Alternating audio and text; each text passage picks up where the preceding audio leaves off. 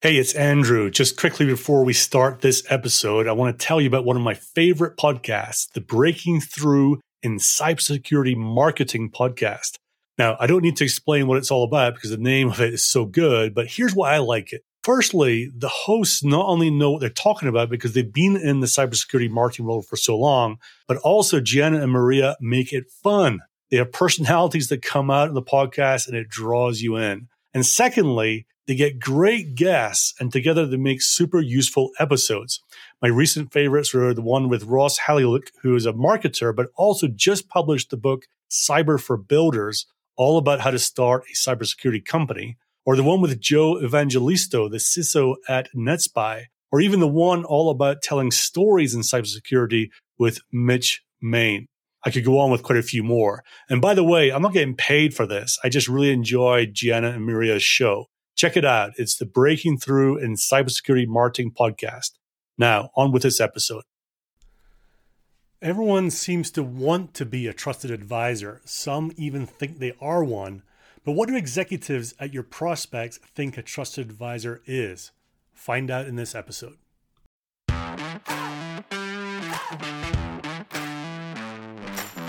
Welcome to the Bite Size Sales Podcast, where we believe that sales is the most important team in a B2B company, that the sales team deserves great sales training delivered online because it sucks spending days out of the field or off the phones, and we believe that taking bite-sized steps each day to get better at your craft is the best way to improve your results. I am your host, Andrew Monahan, and I'm using my 20-plus years in B2B sales to bring you simple, actionable ideas that you can use every day to help you get better. Before we get to the topic for today, this episode is sponsored by Sales Bluebird. Most of us don't have time to keep up with all the latest ideas and all the blogs, podcasts, and news articles every week.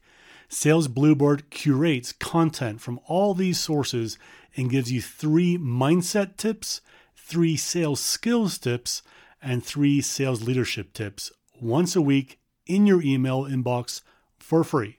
Sign up right now at salesbluebird.com. Welcome to episode 49 of the podcast. Great to have you listening to this and taking things on board as we get into the new year and get in our stride. The topic for today is trusted advisor, and it's a term that's been around for a long time, nothing new there. But I think it's one of these things that there's not a lot of clarity about what it actually means. I think people sometimes underestimate what it really takes to become a true trusted advisor in their accounts. I think the first time I heard the concept was almost 20 years ago. I was working as a rep in a sales organization, and in one of the other teams, the top rep, I think he might be the top rep in the company, got promoted to run one of the regional sales teams, and one of them, actually more junior reps, took over his accounts. And I remember talking to him, saying, "Hey, what's it like to take over, Keith's accounts? Because I bet you did a really good job with them and really, got himself embedded in there. It must be tough taking it over." And the new rep said to me, "It was interesting because I go in and the first 3 accounts I call on, we have meetings about what's going on, all the rest of it. And each time during the process, someone in that account turned around and said, I wonder what Keith thinks about this situation." Keith being the superstar rep that just got promoted. And the new rep, I remember kind of him scratching his head going, "God, that guy, all his accounts are turning to him and wondering what's Keith's advice or viewpoint or thoughts would be on some of the challenges they were facing." And I remember the rep saying, that's probably what a trusted advisor is, when they're literally proactively wondering what the previous rep would have said or done to help them advance their business. So, and recently, Anthony Iannarino, he talks about this. He says, if you want to be a trusted advisor, there's only 2 things you need to have. One is trust, and the second one is advice.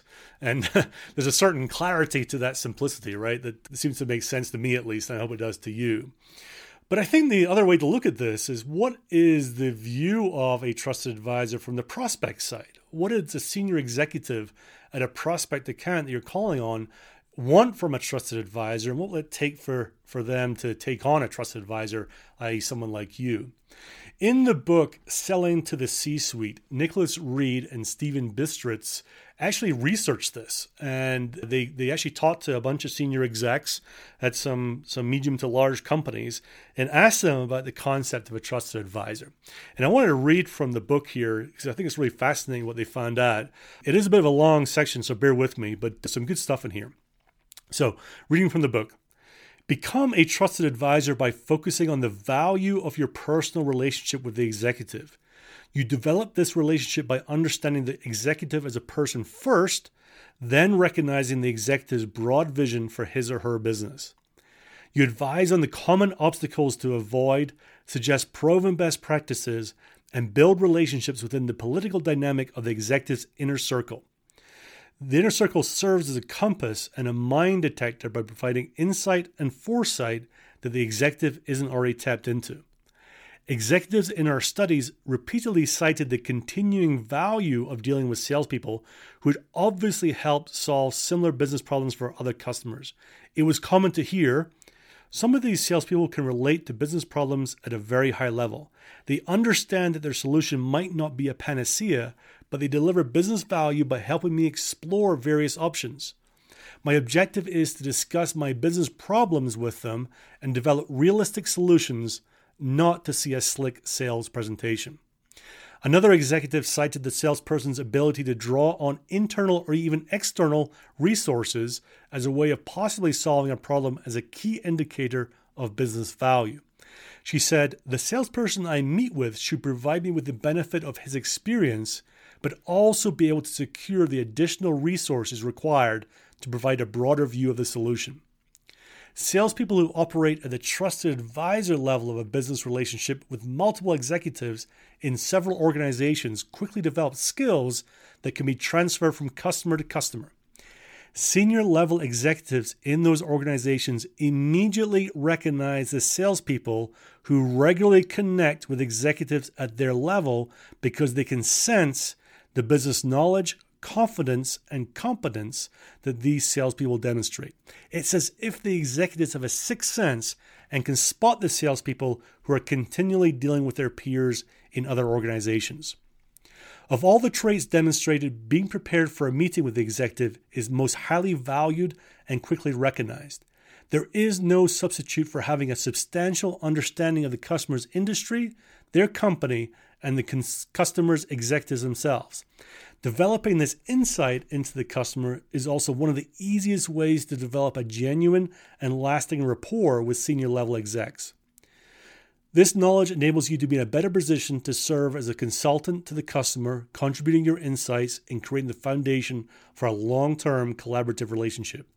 Such demonstrations of business knowledge are observed to help convert what might otherwise be ordinary meetings into extraordinary opportunities, where you gain continued access to the exec and shorten your sales cycle. One executive described a trusted advisor salesperson as someone I consider a business consultant who gave me ideas about my business that even my own people didn't come up with.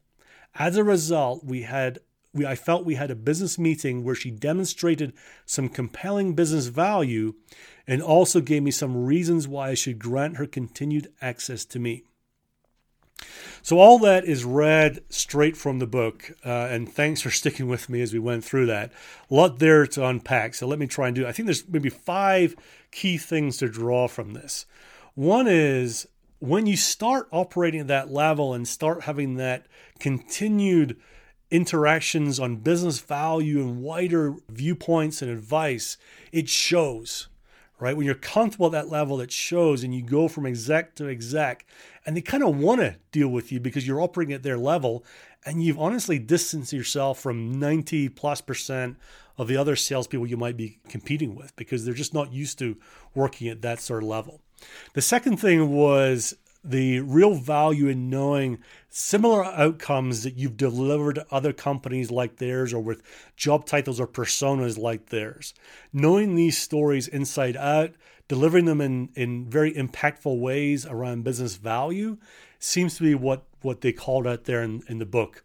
Third thing was, and I've heard this many times before, and when I was a rep, I was probably someone who fell in this bucket.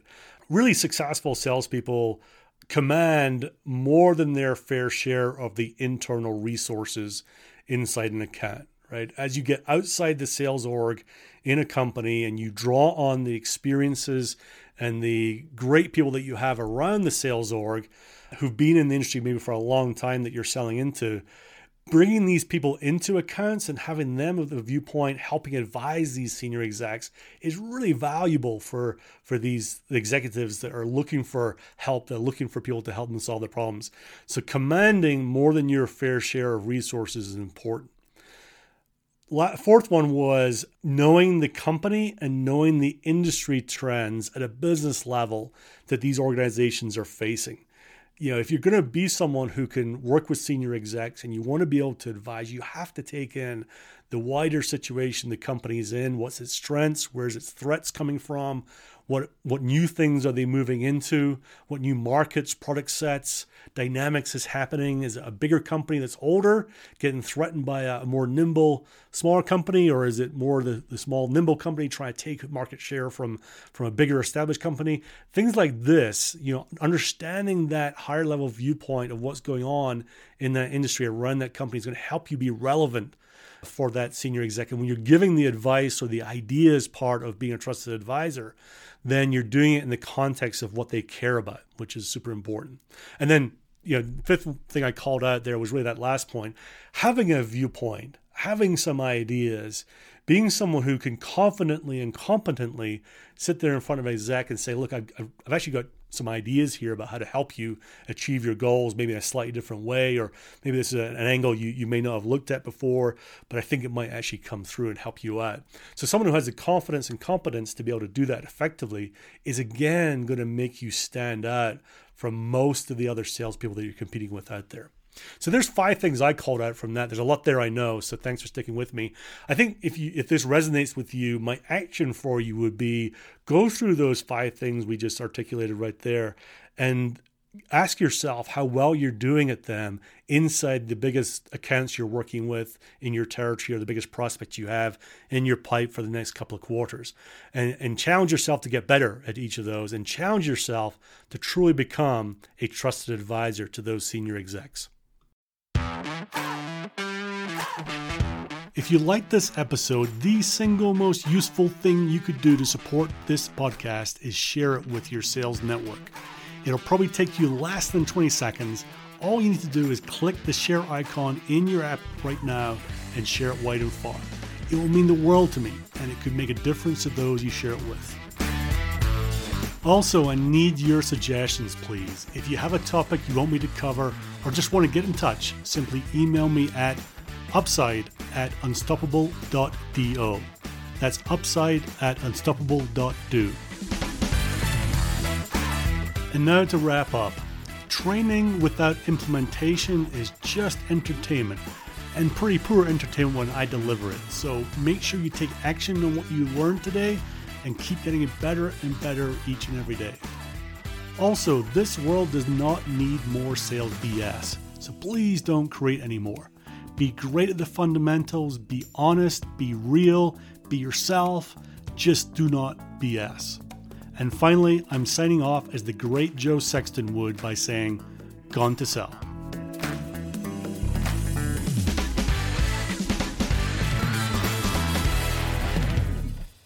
It would mean a lot to me and to the continued growth of the show if you could help get the word out. So how do you do that easily? There are 2 ways. Firstly, just simply send a link to a friend.